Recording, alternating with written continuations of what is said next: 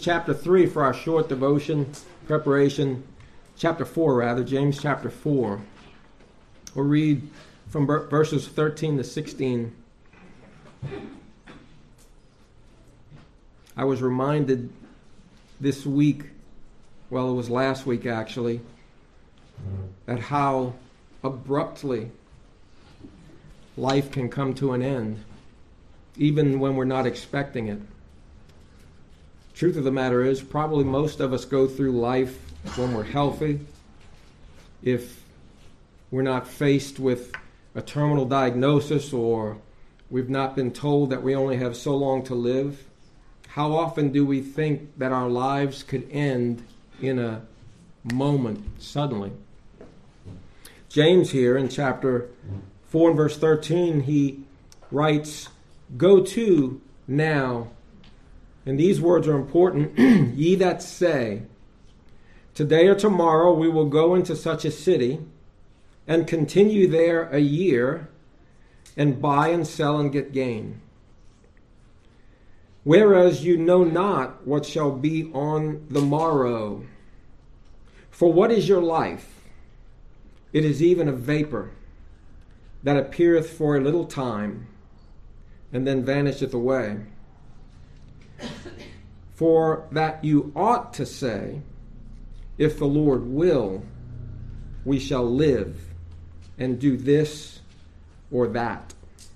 But now you rejoice in your boastings." In fact, for us to speak of tomorrow as if we're going to be there, absolutely, it's an evil boast. And so that's what James says here. "But now you rejoice in your boastings. All such rejoicing is evil."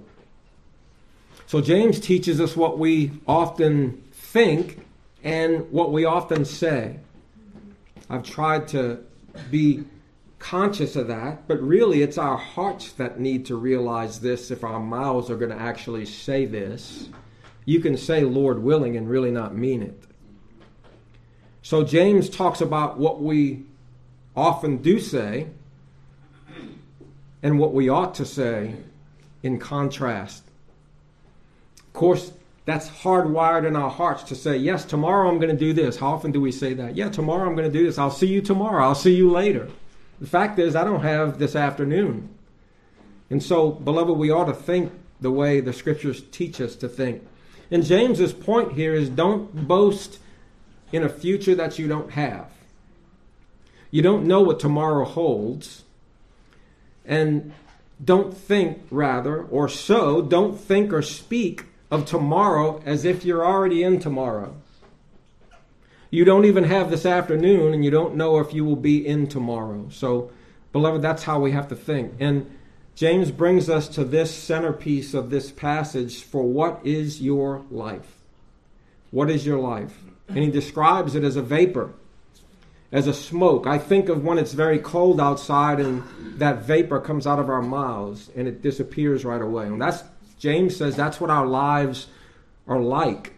They're like a vapor that appear for a little time and then vanishes away. I read a quote one time about the rocks that, just like the rocks in the parking lot, how long have those rocks been around? How long have the mountains been around? How long has the earth been around? If the earth and the creation that is always here could see humans in their lives, we would look like flashes of light. We'd blink on and off quickly. That's how fast our lives are. And they are for a short time, a little time. In fact, the psalmist in Psalm 39:5 says, "Behold, God, you have made my days as an hand breadth," the width of a hand, a very short time. And he says, "And mine age is as nothing before thee." So our lives are like a vapor that appear for a short time and then vanish away. The Proverbs tells us, "Boast not thyself of tomorrow, for thou knowest not what a day will bring forth," this day. And Jesus even said in the Sermon on the Mount, he said, "Take no thought for the morrow shall take thought for the things of itself. Sufficient unto the day, today, is the evil thereof." Concern yourself, walk with God today, Don't concern yourself about tomorrow. Now, think about this, and this goes for both the lost and the saved. But first, for us who are in Christ, we need to follow what the Scriptures teach us to do. So how am I to live in today? How am I to live this day? Ecclesiastes 9 and verse 10. I'll show you a few passages in the book of Ecclesiastes. Well, actually one here, and then the rest in the New Testament. But look at Ecclesiastes chapter 9 and verse 10. You know, I was reminded of that. I saw something. I saw a man that he was all of a sudden not breathing. Now, he didn't die. He was resuscitated. But all of a sudden, that was it. I mean, he was very close. In fact, I guess clinically you could say he did die. But he was resuscitated. God teaches us as children of God. The wise man wrote here, Ecclesiastes 9:10. And I would say apply this to your life as a child of God. Whatsoever thy hand findeth to do for Christ, do it with thy might. And there's implication in here that we must redeem our time now. Whatsoever thy hand findeth to do, do it with thy might. For there is no work, and notice, there is no work nor device. There's no planning. There's no more work to do. There's no knowledge. There's no more wisdom to gain in the grave whither thou goest. I returned and saw unto the sun that the race is not to the swift, nor the battle to the strong, neither yet bread to the wise, nor yet riches to men of understanding, nor yet favor to men of skill, but time and chance happeneth to them all. Basically, what Solomon's saying here is everyone's life is under the government of God. He said in verse 12, for man also knoweth not his time. That's true of us all. We do not know our time. As the fishes that are taken in an evil net, and as the birds that are caught in the snare, so are the sons of men snared in an evil time when it falleth suddenly upon them. Now, you know, many die and they know they're going to die. But there are many also that die that didn't realize that their time had come, and it was in suddenness. So again, for us Christians, beloved, what are we to do? Romans chapter 13. Romans chapter 13. Verse 11. Romans 13 and verse 11. And in all of this, you need to remember that your life was given to you by God, and it will be taken back by God. The Bible says in Ecclesiastes again, then shall the dust return to the earth as it was, and the spirit shall return unto God who gave it. Listen, every beat of your heart, every beat of my heart is being governed by God. God gives us life, and God energizes that life which He's given us each day. And there's going to come a day when God's going to take that life back. It's His. Listen, your life is not yours. God is the only one that possesses life, if you want to put it that way. And God gives life, and then God takes it. The Lord killeth, and the Lord maketh alive. So, beloved, truly, in thinking of this, we are in the hands of God. I'm alive right now because God wills me to be alive. And so we must remember that. So how should I desire to live as a child of God? Romans 13:11, the night is far spent. No, I'm sorry, 11. That was 12. And that knowing the time. Do you know the time? Listen, for the young people naturally think, and probably some of us naturally think, I've got a lot of time. I've got time. You don't have time. You got this time right now. And that knowing the time, that now it is high time to awake out of sleep, whether that be in The sleep of death and being dead in your sins, or slumbering as a Christian? He says, of course this is applied to Christians here, but he says, for now is our salvation nearer than when we believed. What does that mean? Well, I'm closer to eternity than I was yesterday. The night is far spent, the day is at hand. Let us therefore cast off the works of darkness, and let us put on the armor of light. Let us walk honestly as in the day, not in rioting and drunkenness, not in chambering and wantonness, not in strife and envying, but put ye on the Lord Jesus Christ, and make not provision for the flesh, to fulfill the lust thereof. So, redeem the time. Know the time. Redeem the time. Look there in Ephesians chapter 5. So do you know the time, biblically speaking? Do you understand your time? Do you understand your life is like a vapor that appears for a short time and then vanishes away? Paul says we need to know the time. Here in Ephesians 5:14, he says, wherefore he saith, awake thou that sleepest, and arise from the dead, and Christ shall give thee light. See then that you walk circumspectly, not as fools. I'm going to show you a fool in a moment. But as wise, redeeming the time. This is what you're called to do. Redeem the time means to buy it up, to not lose your time, to use your time in your life wisely. Use the time that God has given you to walk in this life wisely. Wherefore be not unwise, but understanding what the will of the Lord is. And then Colossians chapter 4 and verse 5, the book of Colossians chapter 4 and verse 5. Once again, the apostle uses that word redeem. It means take every opportunity, buy it up, don't waste it, don't lose it. He says, walk in wisdom toward them that are without, redeeming the time. Let your speech be always with grace, seasoned with salt, that ye may know how you ought to answer every man. And so, beloved, for us who are in Christ, we need to redeem the time. We need to know that our time is short.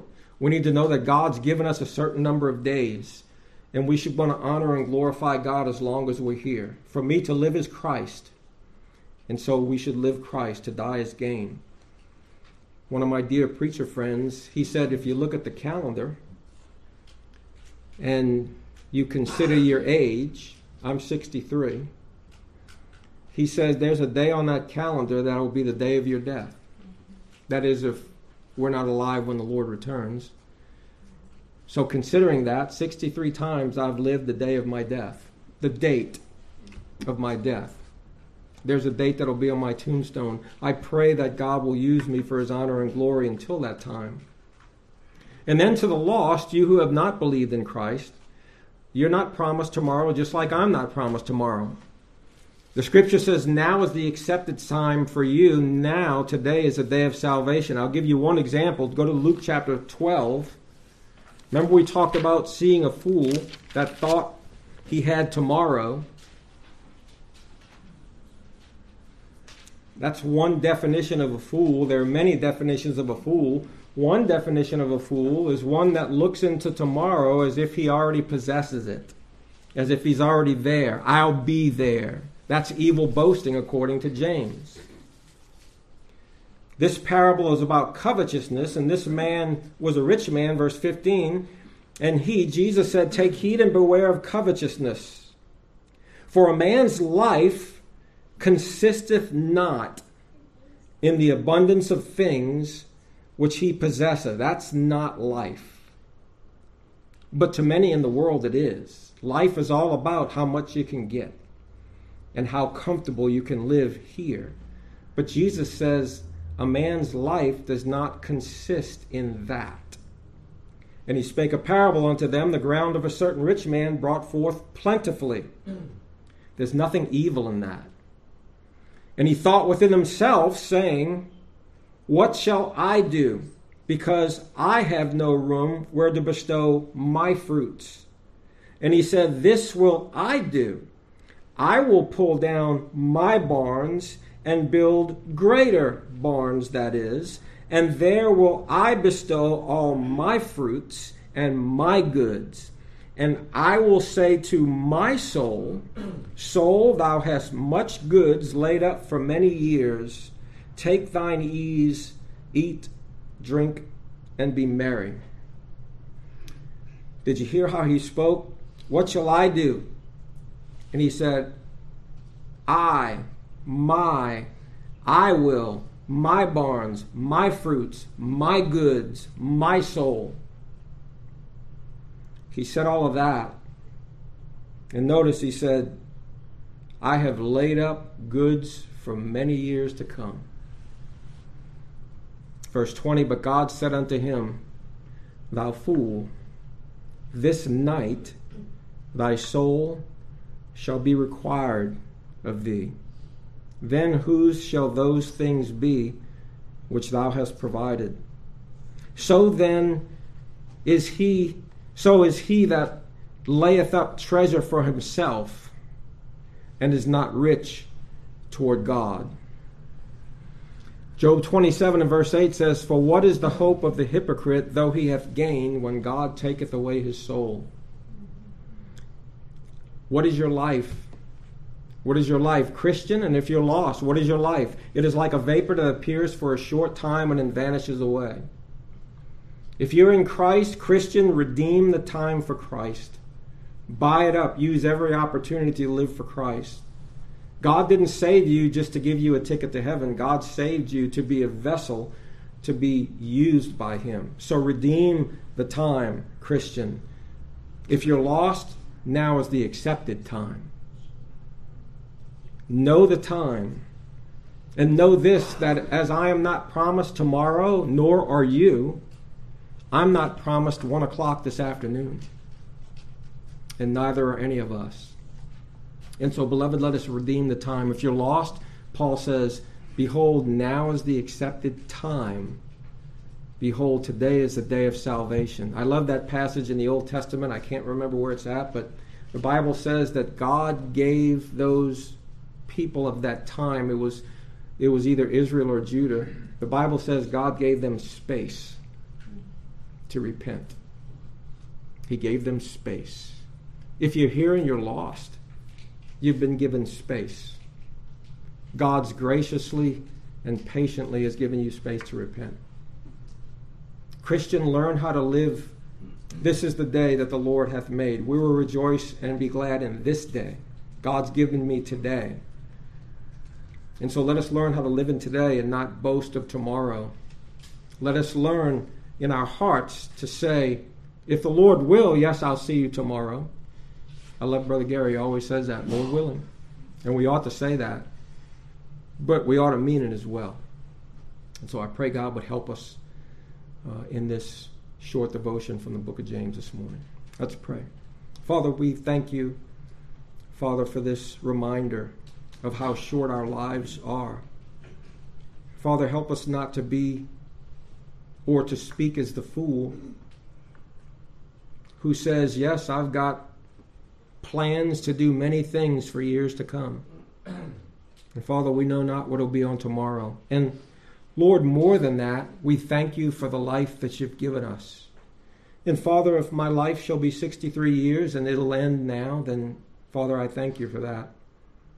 Oh God, I pray that if it go further, for any of us, may we live it to honor and glorify you. May our lives be salt and light.